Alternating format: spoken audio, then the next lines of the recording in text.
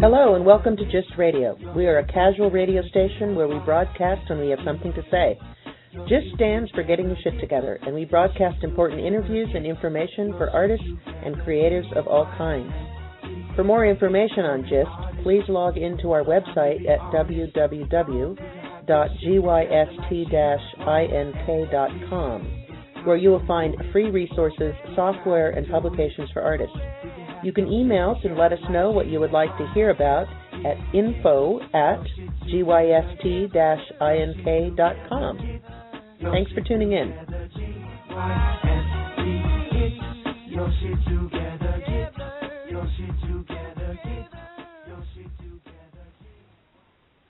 Hello, listeners. Thank you for tuning in today with me, your host, Cara Tomei, for a conversation about yarn bombing, a form of guerrilla street art that originated in Los Angeles and has truly gone global, with collaborative groups formed all over the country and even overseas.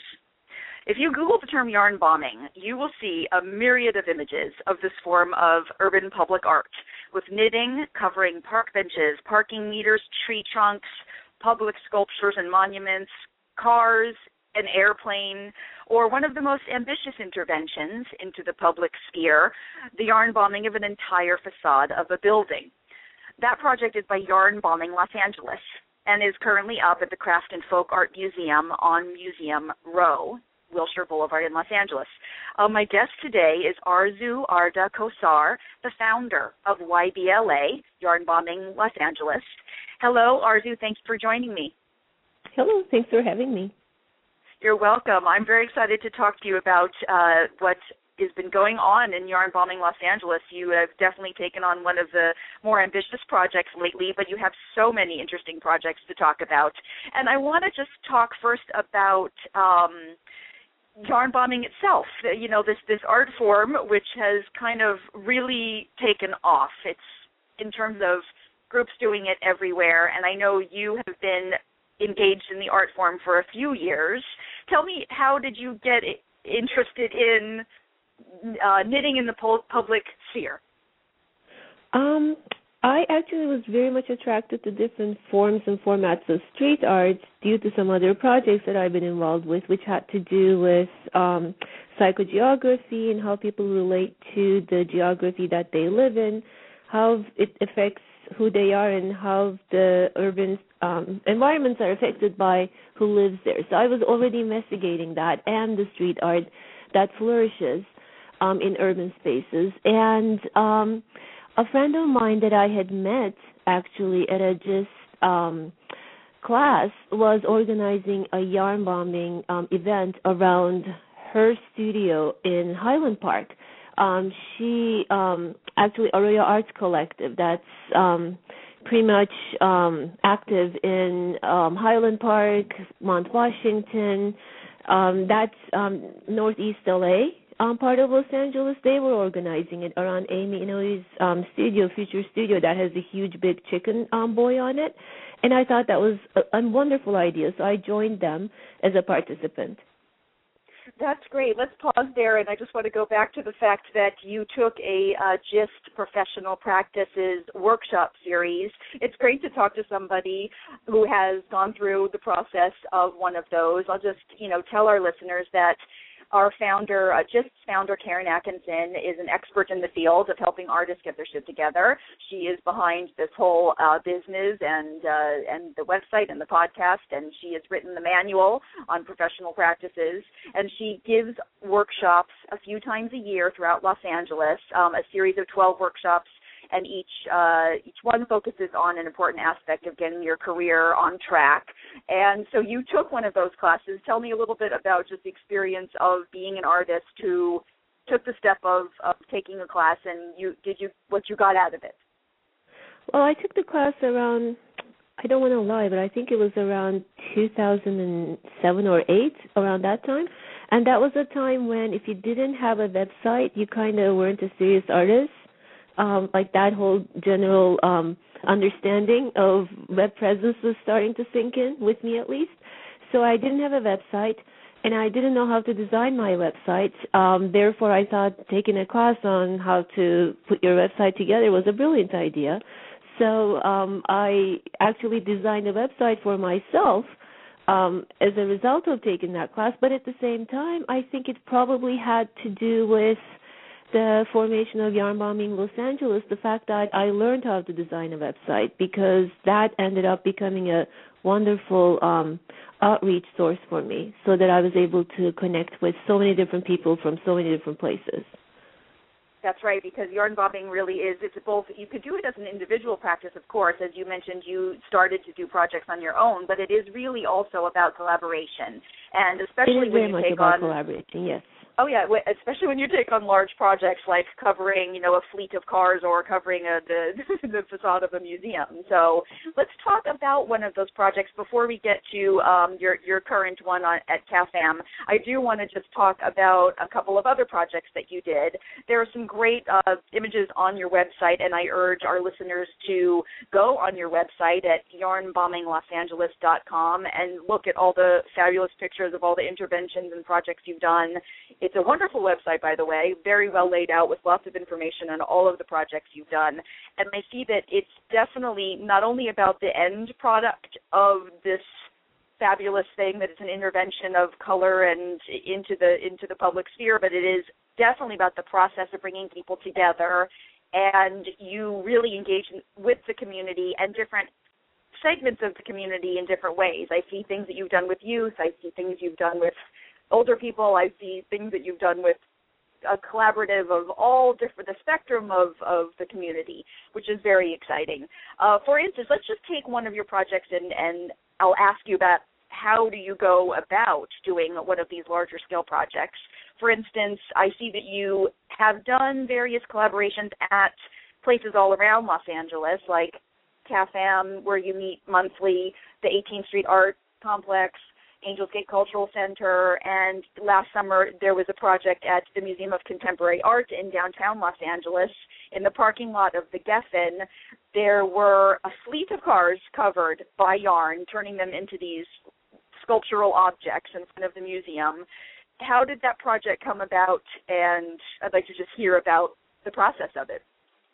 Well, that project actually was part of our monthly meetings. I guess there was a lot of excitement by the fact that we knew that MoCA was organizing. This is back in 2011. Then we were in the process of putting together Yarn Bombing 18th Street.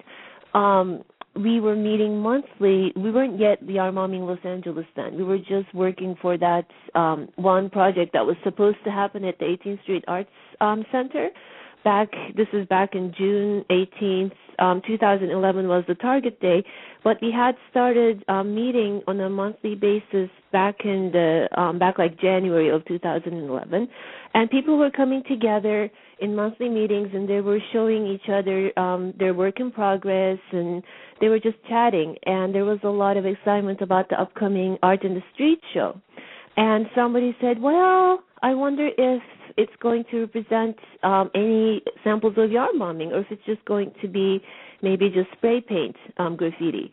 And lo and behold, it did not have any yarn bombing or any other fiber arts that are being presented in urban environments. And we kind of thought that, well, we would like to maybe expand the definition of art in the streets, because that seems like such a broad category, like art in the streets.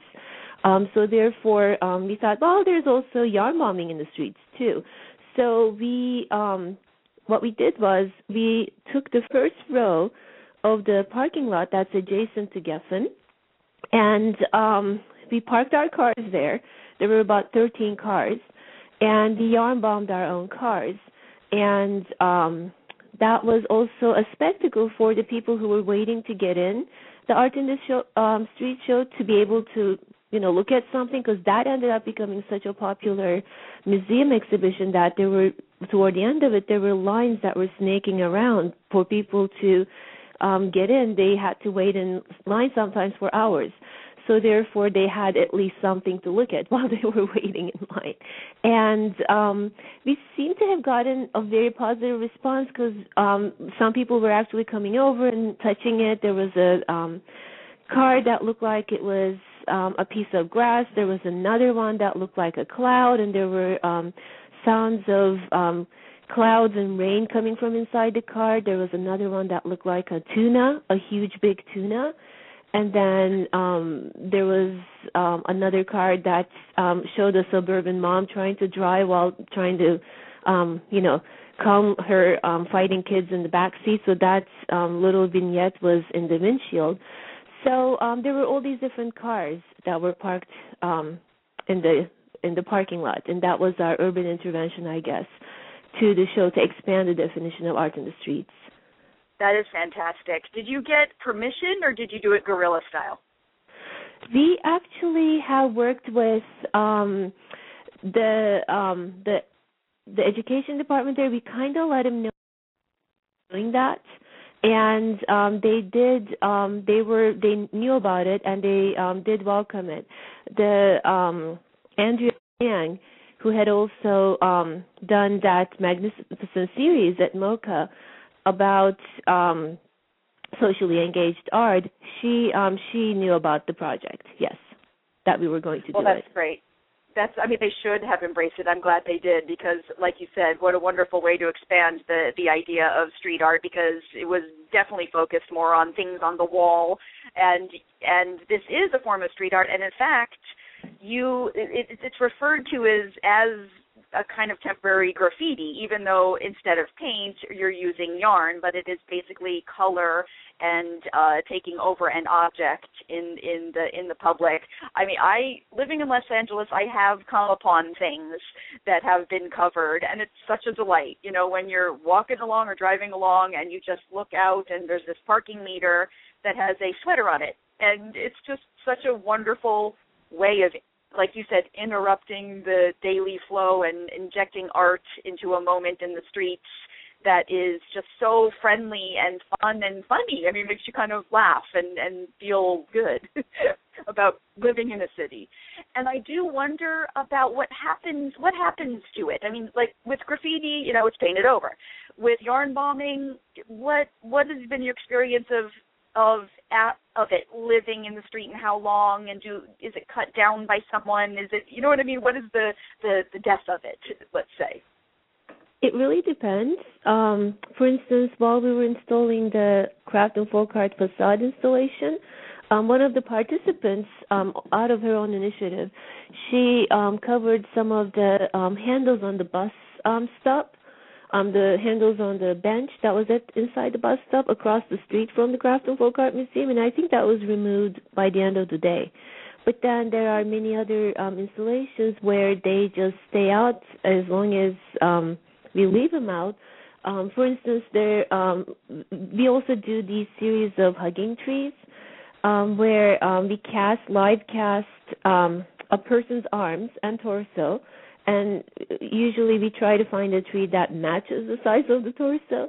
So you then cover it with yarn, and then you install it onto a tree so that it looks like the tree is extending its arms to give you a hug. And so it's a play on the, tree hugging people, and this is the hugging tree. Some of those installations, when we put them out, and first of all, they do get a lot of interaction. People do hug them, and then they start sagging, and the arms are no longer reaching up. They're like kind of starting to droop down. So when we go to remove them before they become a public nuisance, and they start looking old and a little raggy maybe, we've had instances where people came out and were like, no, you can't vandalize it. And it's so funny. They think that we're vandalizing the work that's out right there, and then we have to kind of explain to them that no, this is our work. I'm the author of this, so to speak. So I just wanted to remove it before it became a public nuisance, and you kind of have to convince them to let you remove it. And this also happened to another piece that we had put out. It was a cover for it was a light pole, but it was a quite colorful. It was a spectacle to look at. And I think my friend Darlene, she was trying to remove it, again, with the same purpose before it got raggy, and somebody pulled over and tried to, question what she was doing. And she was like, I am trying to retrieve my work before it, starts looking dirty. And she also had to talk that person, into letting her remove her own artwork. So right. I am That's guessing that... though. Yeah, people are appreciating. Not everybody, I assume, appreciates it, but many people do. Oh, yes, absolutely. I'm not sure how one couldn't, to be honest. So I would love to get into a conversation about the CAFAM, the Craft and Folk Art Museum. That's our little acronym there, CAFAM project, because what a massive undertaking, not only physically because of the size of the building, well, and then the participation that you had. How exciting. You had so many participants from really all over the world. So talk about that project from its inception and then into who and how many people participated and how, your excitement about involving 500 individuals to send you 15,000 pieces of the 5-inch granny squares to cover this giant building. Tell me, so let's talk about this project. I would say that it actually started as a joke. And even we are surprised that we really made it happen because we were sitting across the museum one day because we do meet there on a monthly basis. So we were just waiting for each other. I think we were maybe going to Starbucks there, or it was just this very benign get-together. We're waiting for each other across from the museum, and we were just looking at the museum, and we were talking about the architecture of it, how it almost looked like the house of Hansel and Gretel from the Andersen stories, and how it almost looked like a storybook cottage. And it didn't really say Los Angeles, a metropolitan city, downtown, the 21st century at all. It seemed to be really like living in its own time and place, so to speak, not in the metropolitan city center. And then we were talking about how there were these wide expansions elsewhere on the block, and how compared to that, it was almost like a dollhouse. And then how fitting it is in a weird way that it is the Craft and Folk Art Museum, because it looks very crafty and folksy. And then we started kind of joking around that, oh, what if you made it even more so? What if you threw this on it? What if you threw that on it? And someone said, oh, we should yarn bomb it. And somebody else said, oh, you know what, we should put granny squares on it. And so we're just like, at this point, we're just joking around. And then somebody else kind of brainstorming. Yeah, I guess it ended up your joking became brainstorming, which then became, oh my gosh, we can really do this. Right. And somebody else took that idea of granny square seriously, and they're like, it has to be big. If they were big, then if you played with scale, then it'll look even smaller. And when you look at it, so we always thought that it should be looked from across the street. And if you were to look at it from across the street in the cityscape, it should look like it's this unreal thing that's just been inserted in, like in photographs. It should almost look photoshopped. So that was our goal from the beginning. Well, it works. It works because it is the bright colors and the way you did it. It truly does look like all of those things you're saying. And I urge people to go on your website, yarnbombinglosangeles.com, and look at the images of the building. You've also gotten great press for it. I've seen it on various sites like Cool Hunting, and actually you got a great write-up in the Los Angeles Times this weekend. The reviewer said, think of it as representing the artistic marriage of the Albers, the Bauhaus artists, Annie and Joseph Albers. And then she says, the Bauhaus never looked quite like this, though, which is part of the wonderful work's goofy charm. That was a great write-up for you. I actually was shocked by that because we were kidding about Albers as we were coming out with the design. Oh, that's great. Well, your intent it was great that it was clear. Picked up, even though we never said it in any of our press. Oh, that's wonderful. That's wonderful. That must have been that she got this writer got it right on the money then. He did. So yes. I want to hear. So you're basically, you were saying, you were using the term "we" about the brainstorming about the project, and so that's your core members. Can you tell me who your core members are by name? It'd be nice to give them a little recognition as well.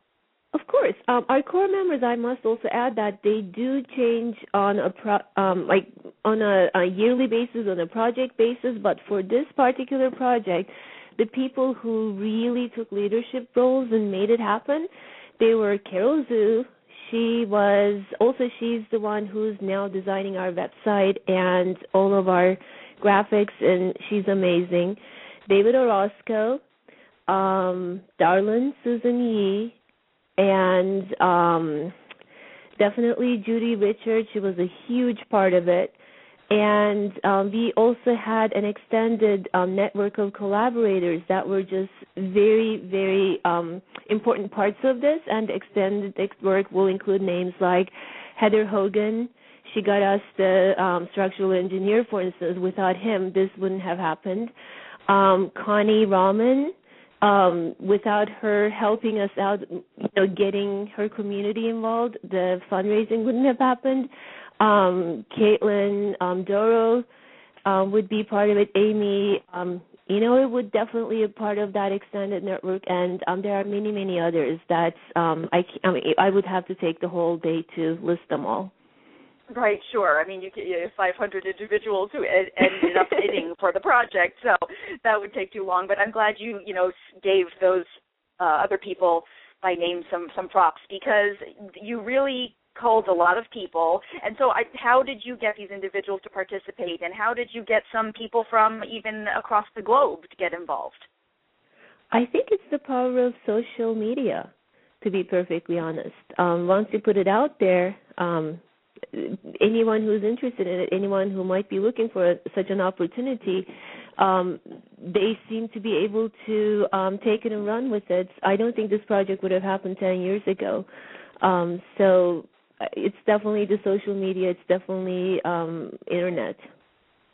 Right. So did you have random people from, in other words, in a way, random people finding the call? Did you send out a call? How did you publicize it to get people from different countries involved? And I'd like to actually hear specifics about, who in different countries ended up being involved. Well, the way it worked was we had put it out on our Facebook page, and I think we had put it out on our website. And then Lisa Boone, who used to write, I think, the calendar section of the LA Times, but then she now writes for Home, she picked up on it, and then she wrote a little entry on the LA Times blog. And that kind of got the word out beyond our network. And then we started posting it in every blog, every relevant blog that we can think of, and we started sending it out to all the any place and every place that we can think of, to be perfectly honest. Just emailing it out or posting it on their blog was how we got the word out. But it was, I think, around that same time when we started with this project, I think our Facebook page had people, had maybe 200 people who liked it. I think, I didn't look at our numbers lately, but I think it's over 1,500 now. So all of a sudden, it was funny that we started getting so many likes on our page. I think one person who might be participating in this probably posted it on their Facebook page, and then that person was able to then reach out to their network, and then they found out about the project through our Facebook page, and then they started liking it and participating, and it just snowballed from there. Ravelry was another website that is the Facebook for crafters, I guess. That became an instrument in reaching out to a more specific craft-oriented or art-oriented international network of collaborators who are already collaborating on various projects. A lot of them are probably doing things like knitting cancer caps and things like that. And they also started getting on board. And I think the Ravelry crowd was also interested in the fact that once we got so many squares, we said we're going to send the extra squares to the homeless, and then we were able to work with the Downtown Women's Center to help their organization. I think more people jumped on board even after they knew that we had enough number of squares to be able to cover the building. So that became another, I think, dimension of the project. And some of the participants, the international participants, for instance, the ones from Iran, I think came about because this lady who I was chatting with through Ravelry, she was from Iran, she said something to the effect that I would love to participate in this project, but there is no mail service between here and there. Apparently, I didn't know this. There wasn't any mail service between Iran and the United States. And then I just wrote this on our Facebook page. We said, oh, this is kind of sad. We didn't realize that this was the case. And then someone, I think, who lives in L.A., but who knew someone in Iran, read this and then sent it to her friends, And then her friends were like, oh, my God, we have to be represented. And then I believe like an apartment building, neighbors got together and they crocheted, I think there were 10 people who crocheted 13 squares. And then they knew someone, they were in Shiraz, they knew someone who lived in Tehran who was going to be coming to the United States. So they sent it to that person in Tehran, who then brought it to the United States, who then gave it to the person that was in LA, who then gave it to us. So that is incredible. I think so. That is, yes, that is really incredible. Wow, that is really incredible. That story is fantastic. Wow, that just must be so satisfying, because you know you're doing something that people just are really want to be engaged in. And you know, who knew that there are so many people around the world who knit and crochet still. I mean, you know, it is associated with an older art form, but it is so renewed now. I mean, there are groups all over LA that you can go and learn how to crochet. You can, you know, learn the crafting aspect of it, and it's amazing. In fact, do you all give workshops, or the monthly meetings are your way of getting people, you know, together and get projects going, et cetera? I do know that you're going to do some workshops related to the Craft and Folk Art Museum, correct? Yeah, I mean, the meetings that we have at the Craft and Folk Art Museum, it's basically almost like an open studio kind of a thing, where you can just come in and you can show your work in progress and you can chat and network with like-minded people kind of a thing. But if you sit next to someone who's willing to show you how to knit and crochet, that might happen too, even though it is not organized as a workshop at all. But as part of the Makers Fair, we had given workshops to LAUSD students and their teachers and parents on yarn bombing.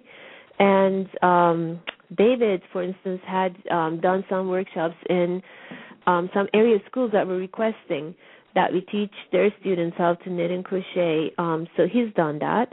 And I think Caitlin and Judy recently did a workshop in Santa Monica that we got a request from the city of Santa Monica if we would participate in their workshop, and we did that too.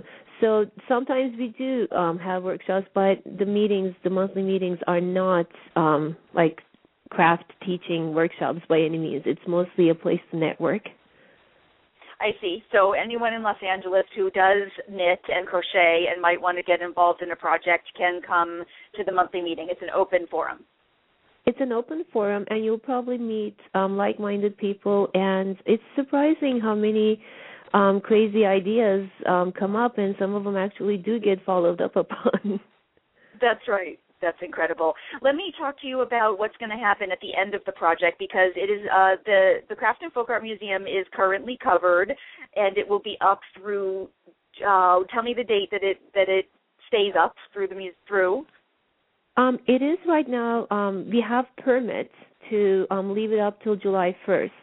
And because of the reaction that they've been getting, and so many people have been actually asking the Craft and Folk Art Museum, I think, to keep it up permanently. They wanted to extend it. I don't know how that happens. Like, do you dip it in resin? I have no idea. But they were wondering if we could keep it up till the end of the summer. But so far we have been unable to reach the Public and Safety Department that gave us the permit, so that's up in the air currently. But what we are planning to do...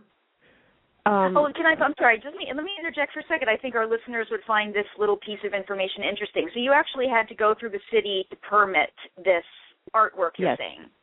Yes, that was actually an art project in and of itself, that whole getting the permit.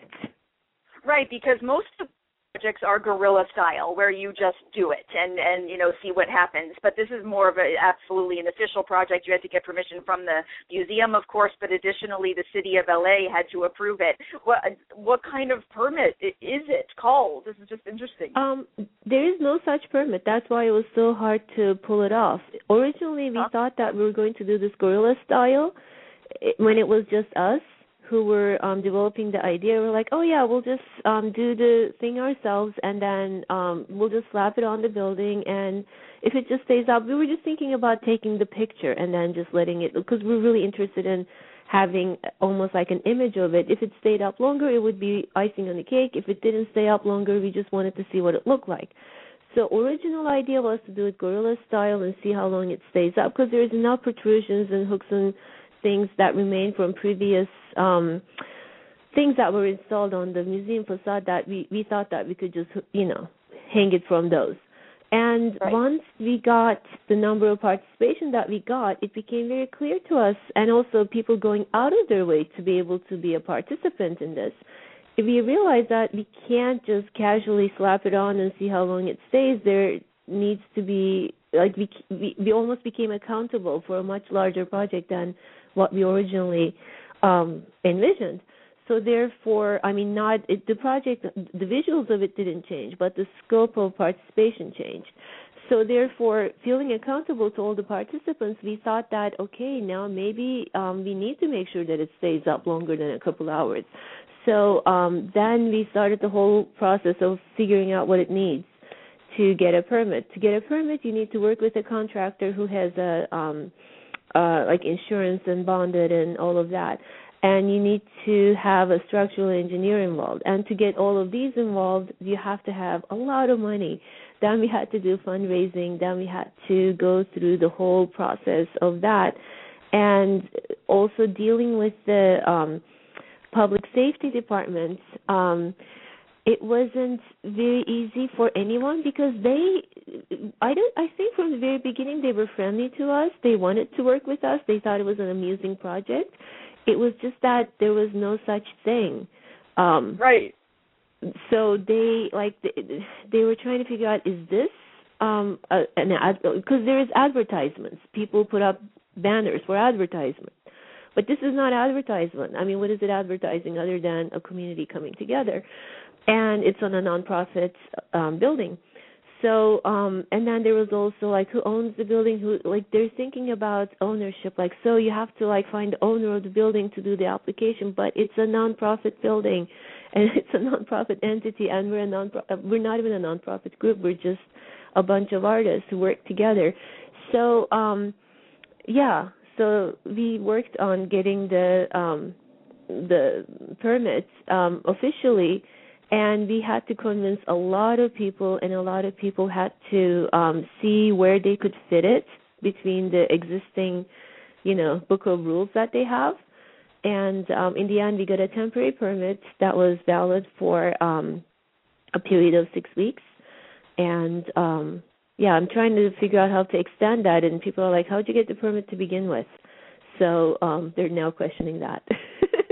That's great, though, because, it's amazing how many tendrils this project ended up, involving people, because in a way what you did is the city found a way to expand their notion of what is allowable, in the public sphere and permittable, and they found a way to do it, and in the process learned about this creative project and such a creative way of kind of altering the urban landscape, and it should be supported and official. So your project also kind of taught those people some lessons, or, they got involved in a way they probably wouldn't have expected. So that's another layer of where this project went. It's got a lot Absolutely. of great layers. Because a lot of people do say, it's not guerrilla, you had to get permits for it. But then again, it's not civic art. It doesn't fit into the pre-existing notions of civic art either.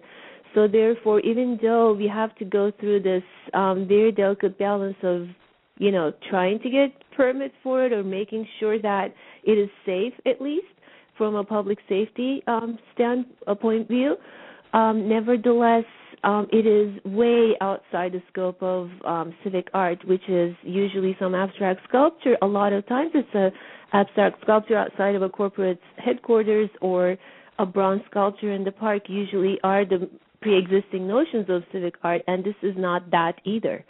So, it's in this in-between space, and what we really want to do is to question what goes for public art and what is public art. I think urban interventions definitely are public art. Oh, absolutely, absolutely. I think what you have all accomplished is really a giant feat. of Thank art you. and concept and community building and just engaging all of these aspects and elements. It's truly remarkable that it started from just a casual conversation and ended in such a wonderful grand scale. So congratulations to Yarn Bombing Los Angeles for pulling this And off. it's not even over yet. We're still doing this other phase of the project with the Downtown Women's Center, where we're going to be turning the extra squares into blankets for the residents of the Downtown Women's Center. And we're also going to be actually teaching workshops there so they can we're going to be designing a product for them to sell at their store made, where women make and sell things at the store, and then they keep all the proceeds from it. So we will also be working with designing a product for them, and then teach them how to make that product, and then turn it over to them so that they can keep producing it and hopefully have an income from selling it at their store made in Skid Row. Well, that's another wonderful layer. You're basically, it turns into a social project. You know, it's an art project that has all the aesthetics of art, and it's also a social project that is reaching people in so many different ways. It's truly a feat, and so I definitely admire. I think all of our listeners and the people who get to see it, either in person, if you're in Los Angeles, make sure to get down to the Crafted Folk Art Museum on Museum Row to see this amazing thing in situ. And if not, you're going to log on to the website Yarn Bombing Los Angeles and see not only CAFAM but all the wonderful projects.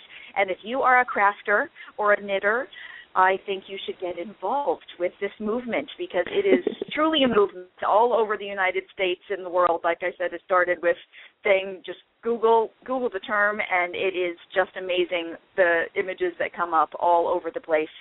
Arzu, I thank you for being my guest today, and all of my listeners, thank you for listening.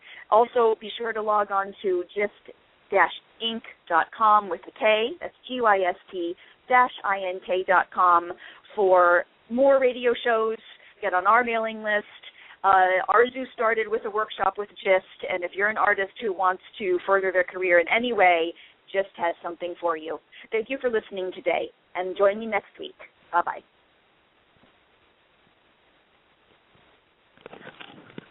Hi, I'm a helpful Southern California Honda person, and recently we've been doing random acts of helpfulness, like sending a kid to basketball camp and helping a family with gas for their son's frequent hospital visits. And during the Honda Summerbration sales event, we can help you with a great deal, because right now we're clearing out the 2017s, like the Accord, a 2017 Car and Driver 10 Best a record 31 times. Click the dealer locator link to find a dealer near you, and go to SoCalHondaDealers.com to suggest a random act of helpfulness for someone you know. Car and Driver, January 2017. Hi, I'm a helpful Southern California Honda person, and recently we've been doing random acts of helpfulness, like sending a kid to basketball camp and helping a family with gas for their son's frequent hospital visits. And during the Honda Summerbration sales event, we can help you with a great deal, because right now we're clearing out the 2017s, like the Accord, a 2017 Car and Driver 10 Best a record 31 times. Click the dealer locator link to find a dealer near you, and go to SoCalHondaDealers.com to suggest a random act of helpfulness for someone you know. Car and Driver, January 2017.